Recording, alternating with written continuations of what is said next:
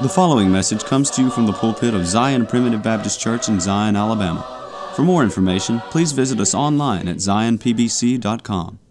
I want to welcome you today to the Zion Primitive Baptist Church podcast. This podcast is an outreach of Zion Primitive Baptist Church, which is located in the Zion community near Gordo, Alabama. I'm Elder Chris McCool, and I serve as pastor of Zion Primitive Baptist Church. We are a congregation of believers in the sovereign grace of God, where families worship together through the simple practice of preaching, praying, and singing. If you live in this area or are visiting here, we would love to have you attend worship services with us. We meet every Sunday morning at 10:30 a.m. and every Sunday evening at 5 p.m. and the first and third Wednesday evenings at 6:30 p.m. I'm happy to note that our daily podcast is featured on Grace Alone Radio, which you can find at gracealoneradio.net.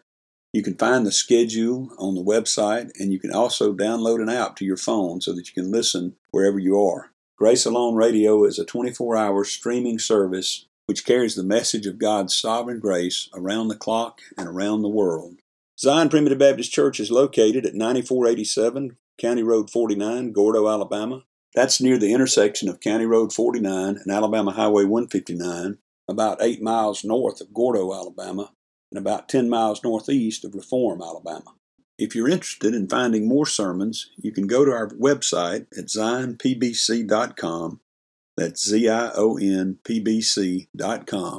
where you'll find all of our posted sermons as well as a link to subscribe to our podcast. You can also subscribe to our website, which will update you every time a new sermon is posted. Today we finish up with chapter 8 of the book of Revelation, and we move into chapter 9. We've already seen that immediately after the seventh seal was opened, there was silence as the prayers of the saints ascended up before God.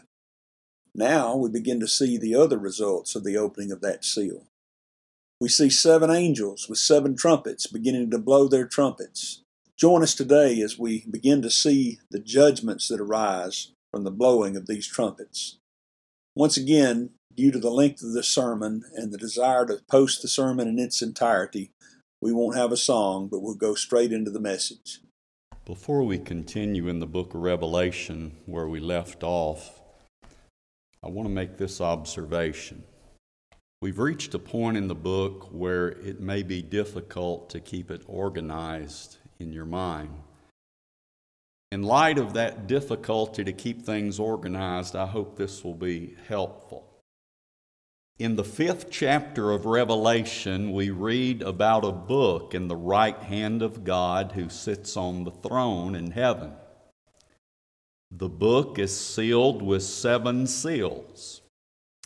Jesus is the only one worthy to open the book. As he opens the first 4 seals, we read about 4 horses, each of a different color. The 4 horses illustrate how God sends judgments on the wicked, oftentimes to protect his people. The opening of the 5th seal reveals the souls of God's children in heaven. And here's one of the verses. And they cried with a loud voice, saying, How long, O Lord, holy and true, dost thou not judge and avenge our blood on them that dwell on the earth? In answer to their cry, when the 6th seal is opened, the day of God's eternal wrath on the wicked is revealed. And here's one of the verses. For the great day of his wrath is come, and who shall be able to stand? Then, you remember, we read in chapter 7 a description of all of God's elect in heaven. You remember the 144,000 and then a large group of people out of every nation, kindred, and tongue under heaven. And here's a verse near the end of chapter 7. They cried with a loud voice, saying, Salvation to our God, which sitteth upon the throne, and unto the Lamb. Notice that the opening of these first 6 seals takes us from God's involvement in this world to his final judgment on the wicked and the eternal deliverance of his children in heaven. This description of the second coming of Christ illustrates my point that Revelation gives us different perspectives of this last dispensation of time between the first and second comings of Christ. Otherwise, this would be the end of the book. Chapter 8 begins with the opening of the seventh seal, and this is what we looked at last time. And we see 7 angels which stood before God, and to them were given 7 trumpets. Another angel was given much incense, that he should offer it with the prayers of all saints on the golden altar which was before the throne of God. And you'll remember this, I'm sure. The smoke of the incense and the prayers of the saints ascended up before God out of the angel's hand.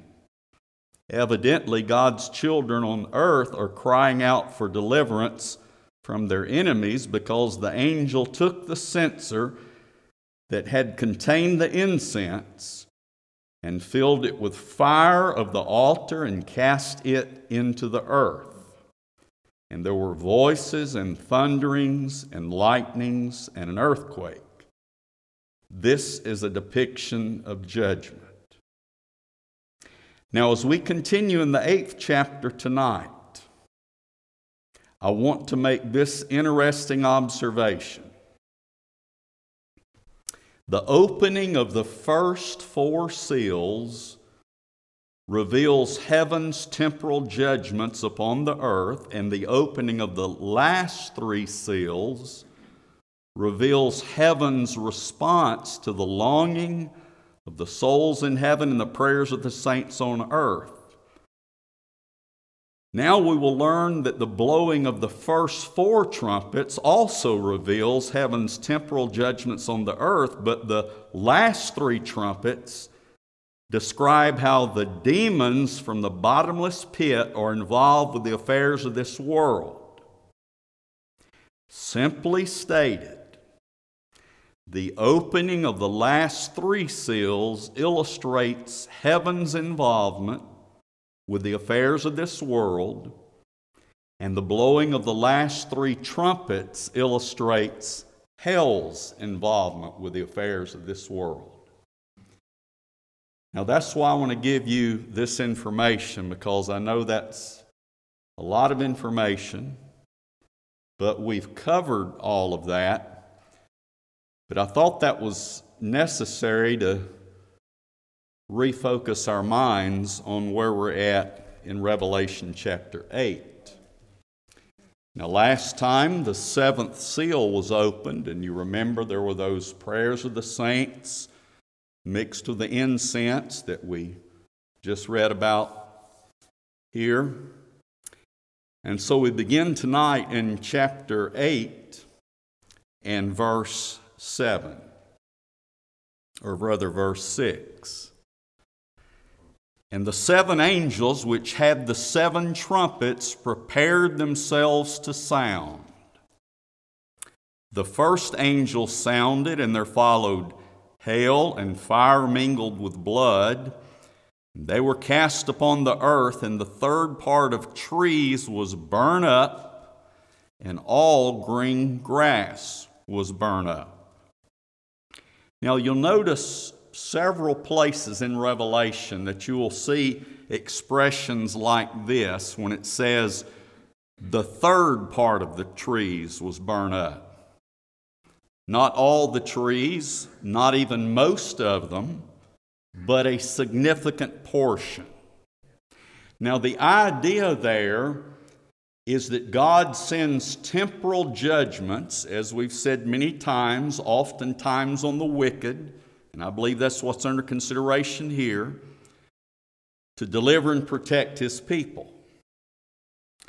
And notice, as we read about these first 4 trumpets, that it's going to be very concise as it was with those first 4 seals under which there was those 4 horses. Now, this first angel that sounded, look what the result was. There followed hail and fire mingled with the blood, and they were cast upon the earth, and the third part of trees was burned up, and all green grass was burned up.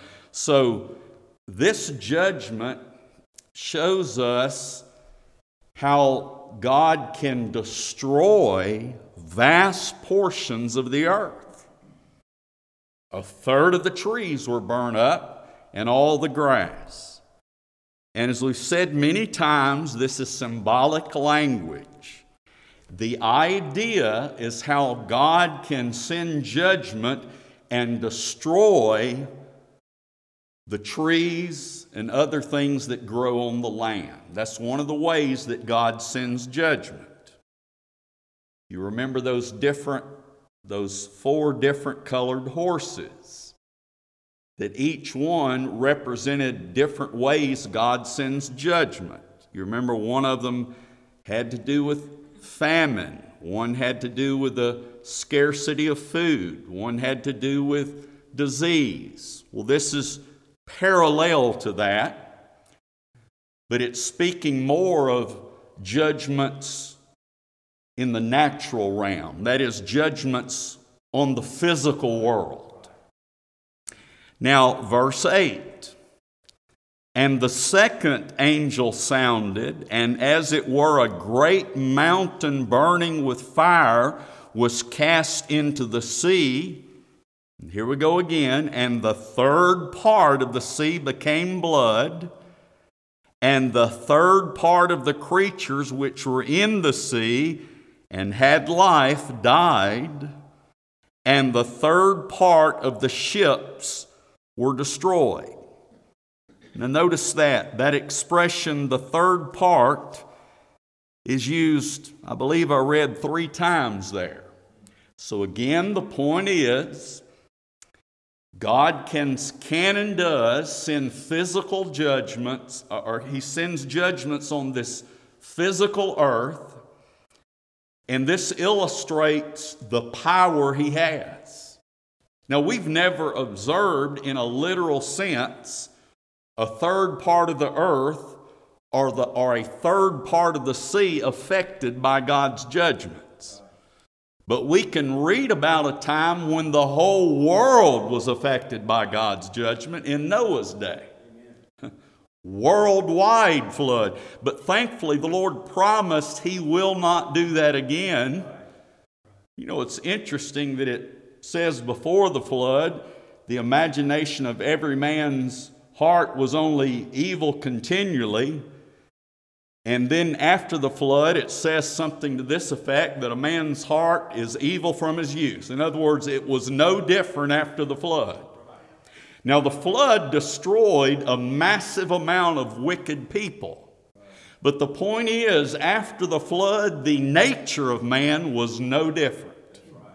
And the Bible teaches that as we approach closer to the end of time, it says in the New Testament that evil men and seducers shall wax worse and worse, deceiving and being deceived. But you see, that flood is the ultimate illustration of God's power to send a judgment that affects the whole world. So here we've read about His judgment on the land, and now this judgment in verse 8 says, a third part of the sea became blood, and the third part of the creatures which were in the sea and had life died. That's a large number of creatures, isn't it? A third part of the creatures that were in the sea died, and the third part of the ships were destroyed. Now, history is a subject that I never made good grades in. But you know, there are events in history that illustrate how God can judge the wicked enemies of his people and take them out in a miraculous way. And here's an illustration of that. A third part of the ships were destroyed. So God, as far as judgments on the physical world are concerned, God can send judgments on the land, send judgments on the sea. And verse 10 says, "And the third angel sounded, and there fell a great star from heaven, burning as it were a lamp, and it fell upon the third part of the rivers, and upon the fountains of waters. And the name of the star is called Wormwood. And the third part of the waters became wormwood, and many men died of the waters because they were made bitter." Now, if we have our water supply contaminated on a large scale, we're in trouble, aren't we? We're not going to live very long. And here is the water being contaminated. He says, a third part of the rivers and upon the fountains of waters. So look at that. Evidently, this speaks of all the fountains and a third part of the rivers. Again, it's not all made bitter, and we'll look at what that word wormwood means in a minute. But again, it was not a complete judgment, it was partial. And see, all of these concepts that talk about a third, and there's different fractions used in other places, are to prepare our minds to appreciate that one day the Lord is coming back and there will be worldwide judgment. And Peter describes that. Let's turn to that just a minute in 2 Peter chapter 3, verse 10. Now, there's not going to be a third part destroyed here. "But the day of the Lord will come as a thief in the night, in the which the heavens shall pass away with a great noise, and the elements shall melt with fervent heat. The earth also and the works that are therein shall be burned up." Now that's when it's all destroyed. And that'll be even worse than the judgment of the flood. You know, we've lived fine on the post-flood earth. But there'll be no earth left after this. You may say, "Well, Brother Buddy, the Bible says we look for new heavens and a new earth." That just says heaven is a place. Heaven is not people floating around on clouds. It's a place. Jesus said, "In my Father's house are many mansions." So heaven's a place. That's the new heavens and the new earth. But as we go back here to Revelation chapter 8, and we see this is a partial judgment. Not all the waters are poisoned, but a significant part of them are. Now, that word wormwood in verse 11, you'll notice, first of all, it's referring to a star, and the proper name of that star is wormwood. But then it says, "And the third part of the waters became wormwood," and that's not a capital W. So here's what he's talking about there. That word wormwood means bitterness. Figuratively, it can mean calamity, and as it would apply to natural water, it refers to water that has been poisoned. So this star is called wormwood, capital W, and this star is called that because that's the effect it has on the waters. The waters became wormwood. The waters became contaminated. And again, this is figurative language. The Lord could do this if He wanted to. The Lord can do whatever He wants to. But I believe the purpose here is is like it is in much of Revelation, is just for you to picture a concept. There's three of them here. God can destroy the earth. God can destroy the sea and the creatures and the ships therein. And God here, he talks about he can contaminate the waters. Now there's one more. And the fourth angel sounded, and the third part of the sun was smitten, and the third part of the moon, and the third part of the stars, so as the third part of them was darkened, and the day shone not for a third part of it, and the night likewise.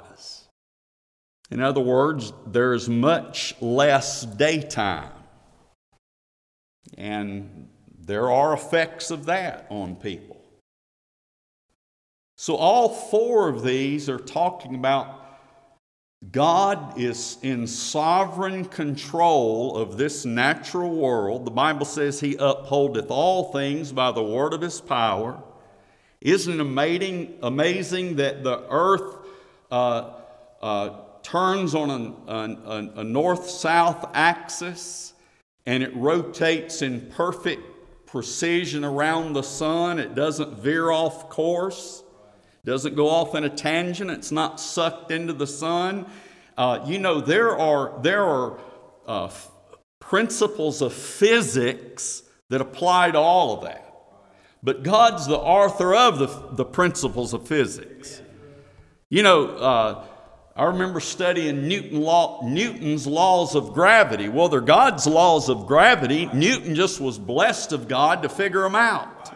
And a lot of those scientists back then that made great discoveries were men that believed in God. And I think it's interesting that the men that believed in God discovered a lot of truths about physics and other things in the natural realm, and it seems like the Lord just shuts the light off sometimes on the atheists. That should teach us that we'll probably do better. We'll probably be more successful in life in general if we believe the Lord and believe his word. Amen. Now, all four of these angels who sound a trumpet, and a trumpet here, I believe, is indicating warning. All four of these trumpets, after they're sounded, reveal God's judgments on this physical world. But notice now, in verse 13, and I beheld and heard an angel flying through the midst of heaven, saying with a loud voice, Woe, woe, woe to the inhabitants of the earth, by reason of the other voices of the trumpets of the three angels which are yet to sound. Now, I don't want to be too repetitive, but I want to say this again. When those first four seals were opened, there were four horses. There wasn't much information given. The next three seals covered a lot more scripture, and there was a different focus. Now notice here likewise, he's just used a little bit of information to describe these judgments on the physical world. But now when this next angel sounds, we're going to see that these three judgments are of a different nature. And you remember I said that an interesting difference between what's revealed under those last three seals and these last three trumpets is that those last seals refer to heaven's involvement in the affairs of this earth, but these last three trumpets refer to if you please, hell's involvement in the affairs of this earth. So let me read that verse again. This is after the fourth angel has sounded, and the stars and moon and all of that was darkened for a third part of the day. He says in chapter 8, verse 13, "And I beheld and heard an angel flying through the midst of heaven, saying with a loud voice, Woe, woe, woe to the inhabitants of the earth, by reason of the other voices of the trumpet of the three angels which are yet to sound." Now that word woe is a strong exclamation of grief. And he says it 3 times. So we're talking about something here other than judgments on the physical world. This is a different area, a different realm of judgment.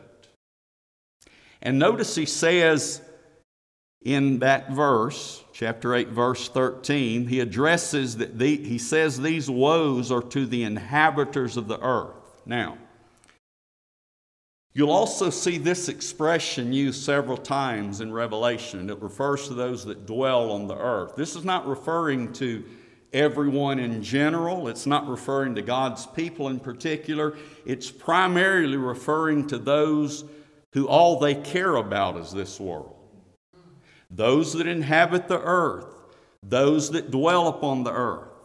In Philippians, Paul described them this way: those that mind earthly things.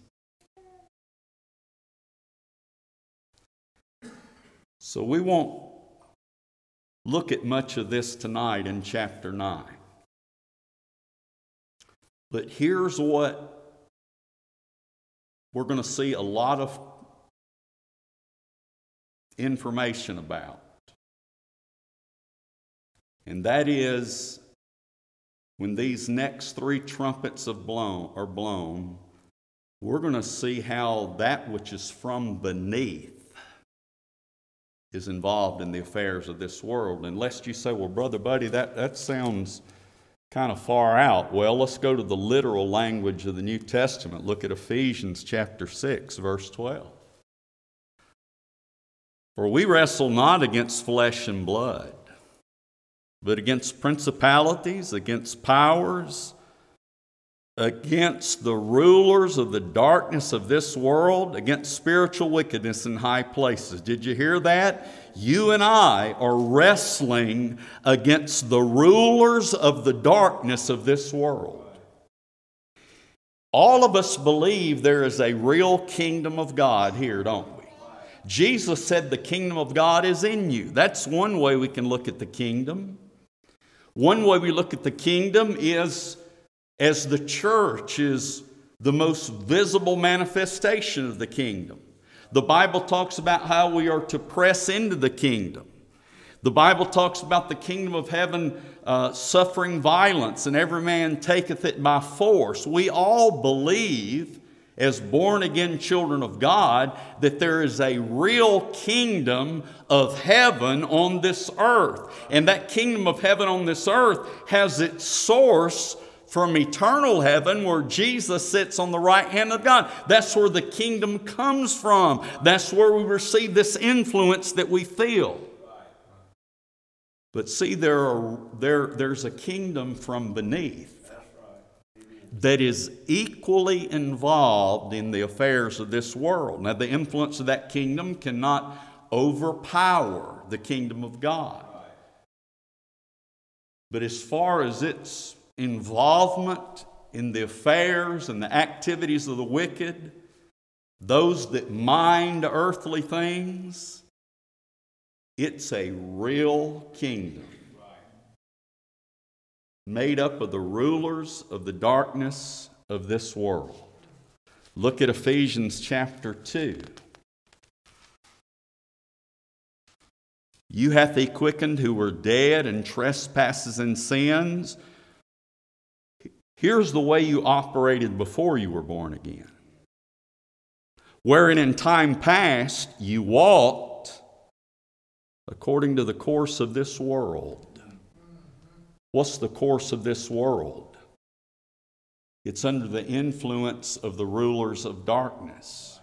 If you were not born of the Spirit, you would not be under the influence of that kingdom of heaven. You would be under the influence of that kingdom from beneath. And he says, in time past you walked according to the course of this world, according to the prince of the power of the air, the spirit that now worketh in the children of disobedience. Notice that's not disobedient children of God. That's the children of disobedience. That's referring to the offspring of Adam. We inherited the consequences of his disobedience, and unless we've been born again, we're under the influence of that fallen state. So I just want to say one other thing, because I want to be mindful of the time, and I don't want to start something I can't finish. But just let me read a few of those verses, starting in chapter 9 and verse 1. And we'll not comment on this, but as we read this, just keep in mind that this is talking about the rulers of the darkness of this world, that influence which comes from beneath. And the fifth angel sounded, and I saw a star fall from heaven unto the earth, and to him was given the key of the bottomless pit. And he opened the bottomless pit, and there arose a smoke out of the pit as the smoke of a great furnace. And the sun and the air were darkened by reason of the smoke of the pit. And there came out of the smoke locusts upon the earth. And unto them was given power as the scorpions of the earth have power. And it was commanded them that they should not hurt the grass. See, now we're not talking about judgments on the physical world. It was commanded them that they should not hurt the grass of the earth, neither any green thing, neither any tree. Listen now. But only those men which have not the seal of God in their foreheads. Now remember, we've already taught that those that have the seal of God in their foreheads, that's referring to God's children that have been born again. They're sealed by the Holy Spirit. Here, notice what he says. Here's what came out of the bottomless pit. And a bottomless pit is a pit that has no bottom. Here's what came out of that bottomless pit. Locust. And they had power as the scorpions of the earth have power. And it was commanded the scorpions, that they should not hurt the grass of the earth, neither any green thing, neither any tree, but only those men which have not the seal of God in their foreheads. Here are locusts, like scorpions, that are sent to harm the men which have not the seal of God in their foreheads.